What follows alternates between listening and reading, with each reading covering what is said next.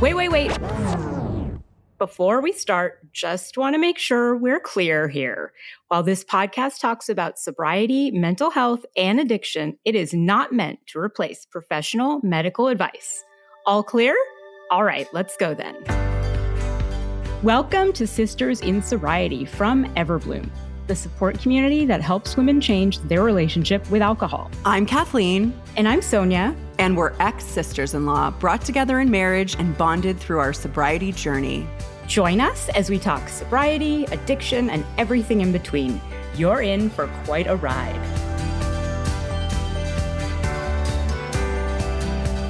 Hi, we're Kathleen and Sonia, and you're listening to Sisters in Sobriety. Thanks for being here. I'm Sonia, and I'm with my sister in sobriety, actually my sister-in-law, Kathleen. Kathleen, how are you doing today?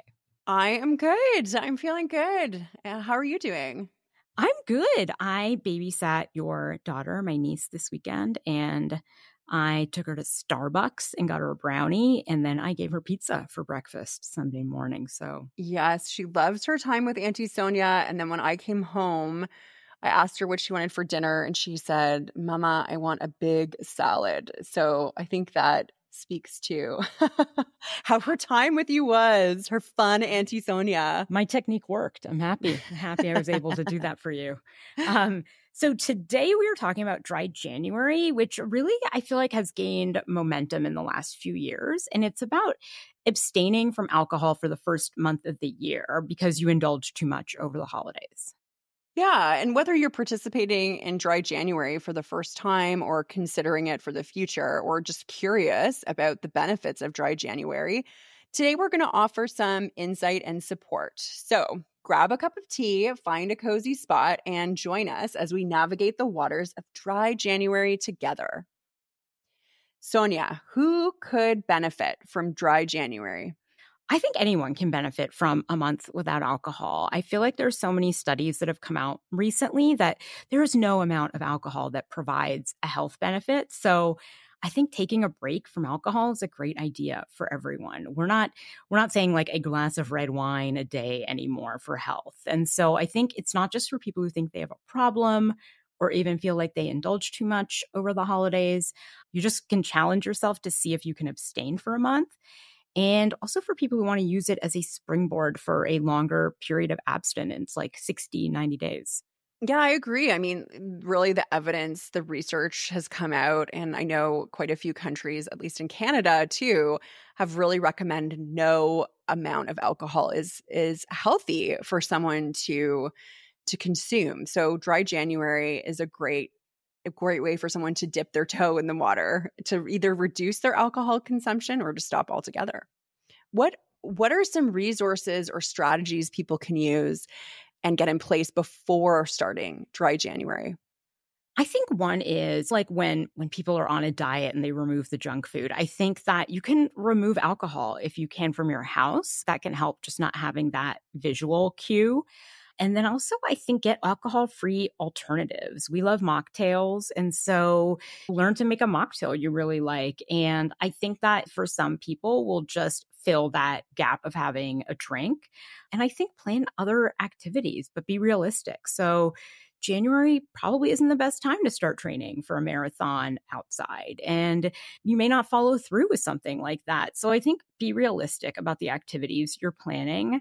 I think there are so many support groups for people that are sober curious. So if you're doing something like dry January, maybe join another group of people that are doing that also. So you can talk about what you're struggling with.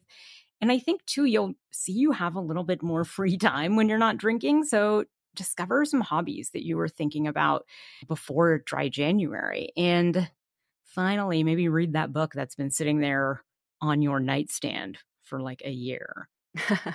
I focus, though, a little bit more on external, but how should people go about starting the new year without alcohol from a more internal perspective? Well, I think firstly, reflect on what your motivation is. Is it to reduce your alcohol consumption? Is it to explore a period of abstinence? Is it because you feel like you might have problematic drinking? So I think reflect on what your motivation is and set clear goals. So is your goal to be completely abstinent for the whole month? Is it just to reduce? the amount of alcohol you're consuming. And I think setting those goals, is your dry January up the last day of January, or are you going to be extending that? So I think just being really clear on that, and then preparing mentally, there might be challenges if you have events planned, and there could be societal pressure, or even cravings. So mentally preparing and planning for those moments just can make them more manageable. Seeking support. Dry January is good in the sense that there are so many people who are doing it. So there's no lack of support and online communities or groups who are also participating in Dry January, but it might also be something that you can do with your family or friends. And, I think that Dry January is such an amazing time to reflect and learn about your relationship with alcohol. And, even for people who don't feel that their drinking is problematic, I think you can learn a lot. Like, maybe there are times of the day that you just drink in the same way every day, or every other day, or every week. And just understanding and reflecting on that can be helpful. Yeah. So, what questions do you think people should be asking themselves during a period like Dry January, a period of abstinence, if that's what they decide to do? I think that reflection is so important during Dry January. Otherwise, it's just, the goal is, I'm not drinking for the month of January. But what can you learn from that, and what opportunities for growth are there? So, what triggers your desire to drink? That's a huge one. And I think also recognizing, how do you feel physically and mentally without alcohol? It can be helpful to keep a journal, and, when you notice those triggers, writing them down. Oh, I really feel like I want to drink right now. What's going on? What environment am I in? Who am I with? What am I doing? And then making a list of, how you feel physically and mentally without alcohol. What do you think people should be mindful of during Dry January? Yeah, I'm so focused on triggers, like you were saying. And I think that especially for people who are maybe thinking they might have a problem, I think triggers are really important. So, are you being triggered to drink and use alcohol as a crutch for certain emotions, times a day? Are you triggered to drink socially? Is that a social anxiety issue? Are you triggered to drink after work? Or are you never triggered? Are you like, this is pretty easy? And I think that sometimes your answer is sort of in those. So, Kathleen, did you ever try a period of abstinence? Yeah, it wasn't Dry January, but definitely there were times that I would go for a month or two without using alcohol or drugs. And when I was married to your brother, I actually went for 4 years without alcohol. So that was my longest period of abstinence. Wow. So I was never able to do a period of abstinence. So I'm so curious about this experience.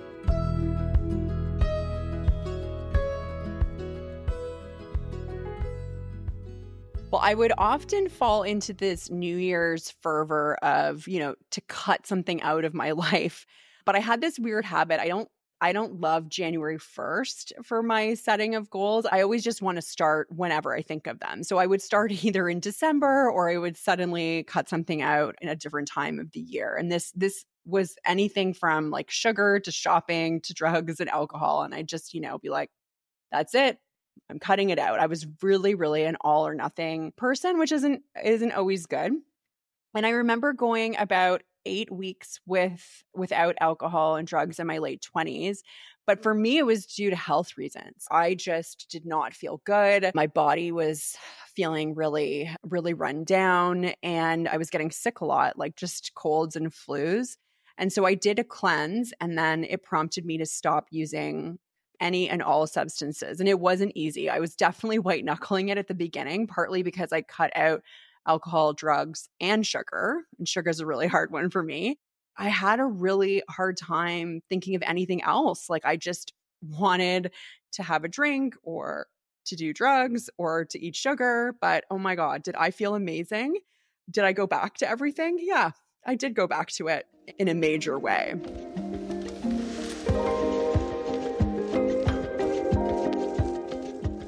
Wow. So when I listened to your story, it definitely seems like you had trouble doing a period of abstinence. You did like 8 weeks, you did 4 years, but what would really make you go back? Was it just this constant craving? Was it a trigger? What was it? For drugs, it was environmental, like an environmental trigger. So if I was around certain people doing different things, that was really what my trigger was. And then alcohol would usually follow suit in that area. I think stress, like that is a big deal for me. So when I'm stressed out, I tend to crave things that don't necessarily fuel my body. No, it's no longer drugs. I don't crave that anymore, but I do crave sugar when I'm stressed, and it's something I try to not have as much of. Did you go into though these periods thinking like I'm never going to drink again or I'm never going to do drugs again, or were you always aware that they were challenges or that they were like temporary? For drugs and alcohol, it was really like temporary, more like a challenge. And it wasn't until I got sober from drugs and I was away for a month and I really felt how good my body felt. And I really knew at that point I didn't want to live that kind of life I was living anymore. And I wanted to feel better. That was my like, I'm done. And actually, after that, it wasn't so hard for me to be sober from drugs. Alcohol was a bit of a different story. So while I think some of my drinking was problematic, it wasn't definitely at the level it was for you. I don't drink anymore. That's more for health reasons and also because I'm sober from drugs. So that was a bit more difficult for me in the sense that it's just everywhere in social situations. So I stopped drinking for 4 years when I was with your brother. And then when I was no longer with him, all of a sudden, I was dating someone who had a few drinks and I would be out in social situations and I would have a few drinks. And then it wasn't until all that settled that I was like, no, this isn't what I want for my life.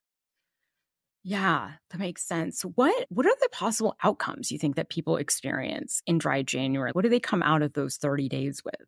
I think there can be positive and negative outcomes. So I think, positive, they can learn about their relationship with alcohol, they can form a community, they might see that their drinking might be problematic and they feel good without it, and it could lead to a longer period of abstinence. But on the negative side of things, I think if someone doesn't have any tools, and any strategies or plans, they can also swing the other way, like I did, meaning that I wasn't in January, but let's say I went for a month, Mhm. without drugs and alcohol, and then I just binged big time when I got back on into it. That idea that if I started to drink again after a period of abstinence, in my mind, it would be like an epic return. Like it would be more than I had Mhm. been drinking previously. So I get that.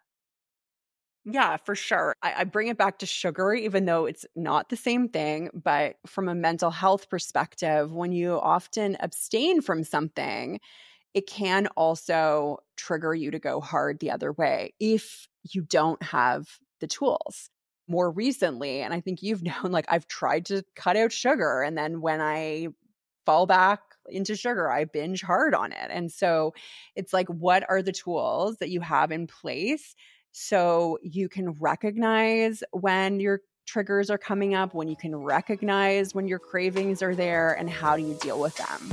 I hope you've been enjoying the podcast. Most of you know that I run Everbloom, where we offer support to women who are trying to change their relationship with alcohol. These are the meetings I wish I had when I was struggling. Our groups are small, everyone has a chance to speak, and there is no judgment, only support. If you sign up by January 15th, you'll be able to join a group that I run and save $10 off your first month with the code DRYJAN. Back to the pod.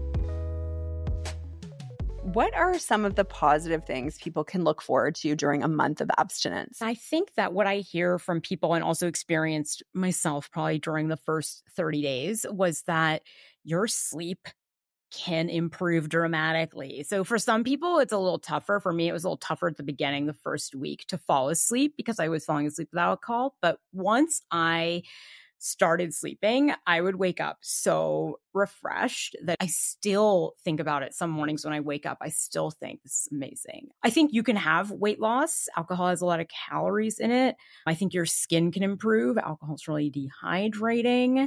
And I think overall, your relationships can improve. You have more energy, more free time. So there are so many positives I think that people will experience in those first 30 days.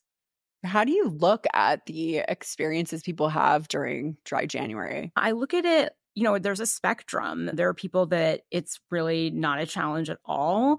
And some people just can't even get through the 30 days. They realize it's just too difficult. People realize that alcohol is too intertwined in their life and their social life to kind of separate it out. And so I think that anything that hints that you're using alcohol as a crutch, like socially or for stress, it's a sign to dig a little bit deeper. I think having a few moderate cravings is normal, especially in situations where you would normally have a drink. It's a habit. And so it's difficult to break just because you have some association. So if you walk into a bar and you smell alcohol, you may be kind of tempted to drink. And so I think that's pretty normal. So, Kathleen, we know it was tough for you to get sober, but what did you do after attempts at abstinence? And how long did it really take you to stop using drugs? What did you learn from each of those attempts?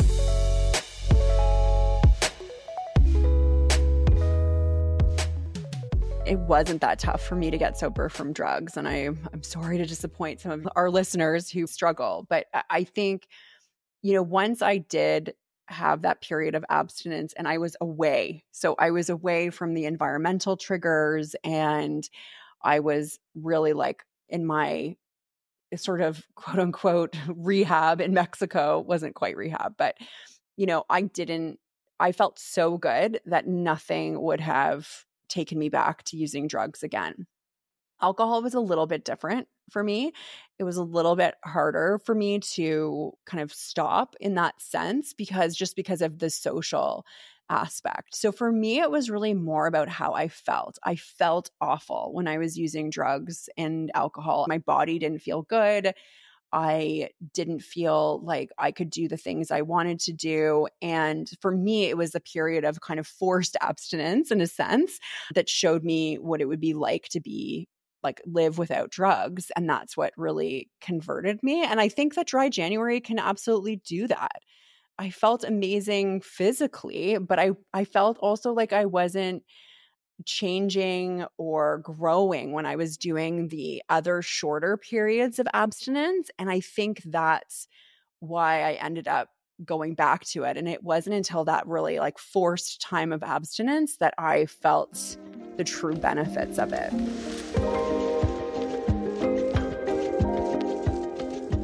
So you think there is some sort of like other component than physical? So if you can go a month without drinking, does that mean you don't have a problem? Or even in the reverse, if you can't go a month without drinking, does that mean you do have a problem? Well, let's break this down. I mean, if you can't go a month without drinking, what's happening? So are you feeling intense cravings for it? Do you have physical symptoms? Do you have the shakes? If you can't go a month without drinking and you've got lots of triggers and your cravings, then sure, there's some problematic drinking there. That being said, can someone who's a problematic drinker go for a month and then, start drinking again? Absolutely. Yes, I think they can. So I for sure went for a month without drugs and I had a drug problem. Like, there was no way around it. What do you think, Sonia, from a recovery coach standpoint? I work with a lot of people that their drinking doesn't follow the pattern mine did, right? Which was daily Mm-hmm. drinking. Some people have a real issue with binge drinking, or some Mm-hmm. people very easily can go a week or two or three and then drink really heavily and it's problematic. It's interesting. I've noticed most people have a period of time they can go. And then when they start reaching that outer limit, they know they're going to drink. So some people can get to like 90 days and they always start drinking around that point. So yeah, I think that it varies so much. I think that there are so many different unhealthy patterns to drinking. So let's say someone's doing dry January and then they realize that they may have an issue with alcohol. What should they do? What's your recommendation? Yeah, I think first you figure out, is it safe for you? Talk to your doctor. Is it safe for you to abstain from alcohol without significant withdrawals? And if it would be beneficial to be on any medication for cravings. So there is medical management of alcohol use disorder now. I think that once you get to 30 days, you should start thinking about 90. I think 90 is when your brain chemicals sort of start to stabilize. So I always tell people, like, why don't you try another 30? Why don't you try another 30 until they get to 90? I feel like that's when they really start to feel good. And I think, yeah, come up with a plan for triggers. There's so many triggers that are unexpected to people, places, emotions, time of day. Time of day was big for me. Mhm. So just having as many plans for those triggers is great. You can also join a group, talk about things you're wondering about that you kind of haven't experienced before. For me, it's just always really nice to hear what other people are going through. It sort of puts what I'm going through in perspective. I just love hearing what other people are experiencing. And I think not necessarily that you compare yourself, but you hear the story and some things will resonate and some things won't. But I think it's just super helpful to be able to talk about these kind of new things that you're experiencing. What do you think people should do if they're concerned about their relationship with alcohol after a dry January type challenge?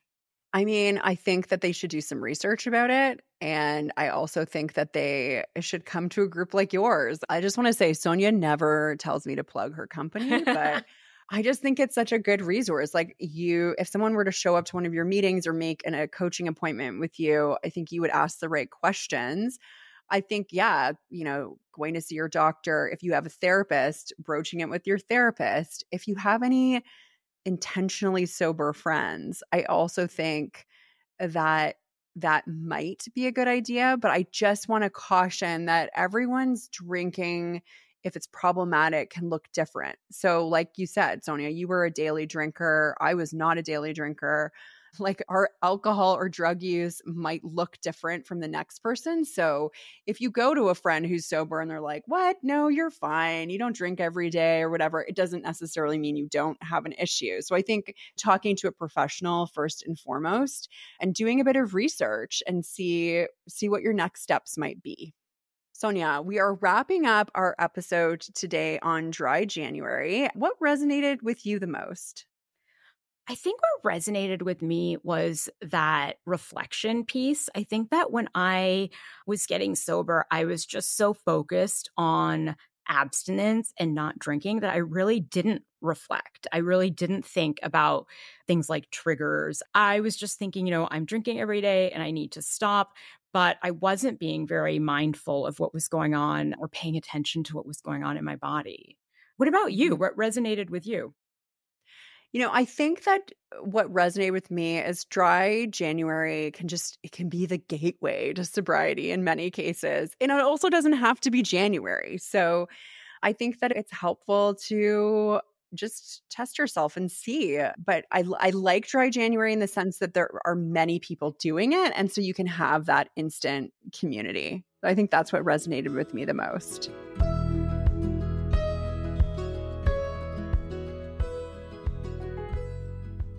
So before we wrap this week's episode, we want to talk mocktails. All right, Kathleen. So our first mocktail is the St. James 101 Bitter Aperitif Spritz. Okay, I'm just opening this. Okay. Oh my God. Hard to open.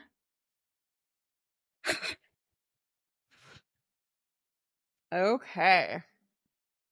Have you Oh, had this one before? I've had them all. All right, Kathleen, you've just had your first sip of the St. James. I'm smelling it. It's orangey. I like the smell of it. Okay. Okay, now I'm taking. Oh, wait, you're drinking from the bottle. Okay, I poured it into a glass. Yeah, I'm drinking from the bottle. Oh no. Just wait, keep drinking it. I get what you're saying. It is bitter. I mean, they literally call it bitter aperitif spritz. Actually, the second sip is better. It is better. That is So weird. Yeah. I don't know if your taste buds adjust to the bitterness, but okay, you want to describe the flavors that you're experiencing? Yeah, I mean, it is like an aperitif, like a bitters. It tastes like, I mean, it doesn't taste like there's alcohol in it, obviously, but there's the orange. The first taste, I pursed my lips for sure and was like, "Bleh." But this one, the second sips and on, I like this a lot, actually. I like this a lot. I know it really is a complex It is. It's mocktail. good. Yeah, I feel like it's something you would get in like a cute glass at a restaurant and like, I don't know, maybe like Aperol Spritz vibes. It's definitely an Aperol Spritz vibe. I think it would be so nice in like a, I don't know what they're called, but like the low tumbler with like a little sprig of rosemary and ice. This is yum. I like this. This is definitely mocktail vibes for me. This is not Yes. like a fizzy juice. This is definite mocktail vibes. I am down with this one. I like it. Before we continue to talk about it, let's recap that both of us did not like the initial sip, No. but both of us liked it upon second sip. And we find it Yes. really complex. Would you consider this a refreshing mocktail? I wouldn't say it's a refreshing mocktail in the sense that I don't sip it and go, after. It's not that kind of refreshing. I think it's like a proper mocktail. I mean, I would have this before dinner. This is like it's like a cocktail, but not a mocktail. It feels like that. Don't you think it Yeah. feels like that? Yeah, I feel like it's something I would order like with appetizers or just on its own. I don't know if it's necessarily a dinner drink because it does kind of have that bitterness, but I would order this if I were at a bar and it was an option. I would also order this at a bar. Look, they have on the label, it looks like they have a picture of rosemary and mint. Yeah, it I does look like that. wonder, is there rosemary and mint in it, or is it just that's what they're telling you to pair it with? Nope, there isn't rosemary mint, but it is good. I can see it paired with mint for the summer and definitely rosemary for the colder months. Yeah, Mm-hmm. there's definitely an herbal undertone of it, but I don't think we're clear on what it is. What do you think about recommending it on a scale of 1 to 10? How likely are you to recommend this?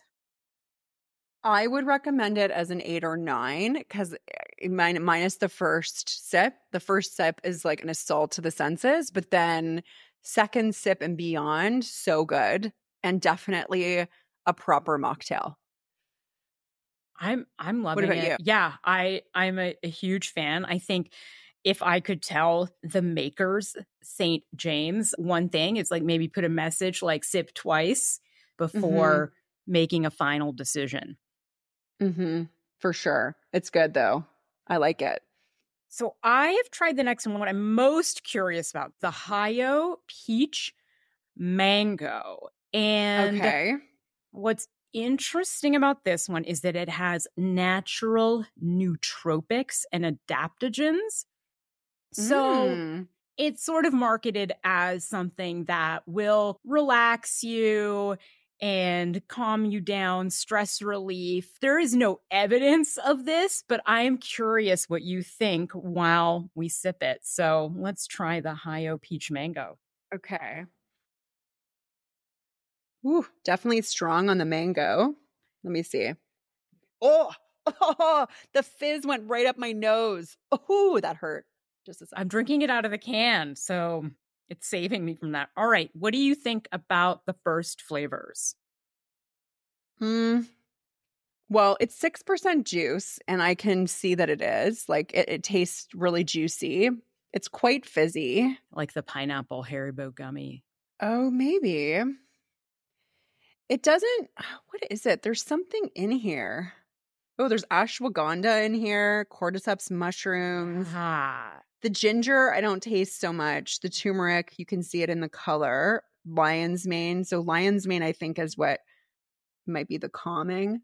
I kind of feel like it's those like does ashwagandha have a taste? You know about things like this. I mean, I take ashwagandha in pill form sometimes, but yeah, there's a lot. There's green tea extract in I here. taste that. I'm a big fan of green tea.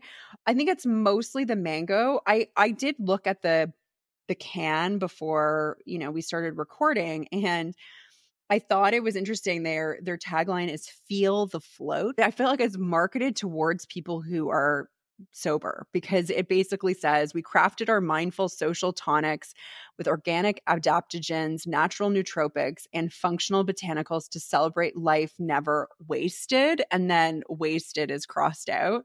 So I definitely think this is marketed towards people who are living a sober lifestyle. Yeah, it's good. It's like refreshing, but what do you think about it says this is a better than alcohol alternative made for those chasing a new feeling called the float. I am not sure I need to be chasing a new feeling with my beverage. What do you think? Well, yeah, from a recovery standpoint, like the point is that we're not chasing a feeling. They also say inspires more solace on the sofa, more happy hours without hangovers, more presence at parties, and ultimately a happier, healthier you. I mean, these are high expectations for a drink in a can. Yeah, I kind of look at it as this is somewhere between a mocktail and almost like not an energy drink, but like some sort of like health drink. Yeah, I would say it's like a health drink for sure. Yeah, like between a kombucha and a mocktail. Is that what you kind of are thinking? It doesn't taste like kombucha, but yeah, No. I would say it's like if you go to the health food store and you get some sort of tonic or whatever that's, tastes good. Yeah, it's like that. I mean, what would you recommend it on a scale of 1 to 10? I would recommend it depending on what you're looking for, anywhere between like a 5 and an 8. So if you're looking for something to accompany your meal, I think it's like a 5. If you're post-workout hanging out on the couch, I think it's an 8. Okay. Yeah. It doesn't really fulfill the mocktail definition. I would agree with that. I would not call it a mocktail. Like the spritz is definitely a mocktail. I would call this a drink. This is a somewhat refreshing drink. I'm going to give it a 5. I don't know if I would drink this, even though I love healthy tonics and things like that, but I don't really love it that much, to be honest. Yeah, I'm with you. I think the winner today is the Sir James 101 Spritz Aperitif. Definitely. And unexpectedly the winner. After the first sip, I would not have expected this. And I think such a good choice for dry January for people that are really looking to replace that complex mocktail. For sure. This is a good choice for dry January. I'm loving it. Thank you for listening to Sisters in Sobriety, and we'll see you next week when we talk about the unexpected effects of sobriety.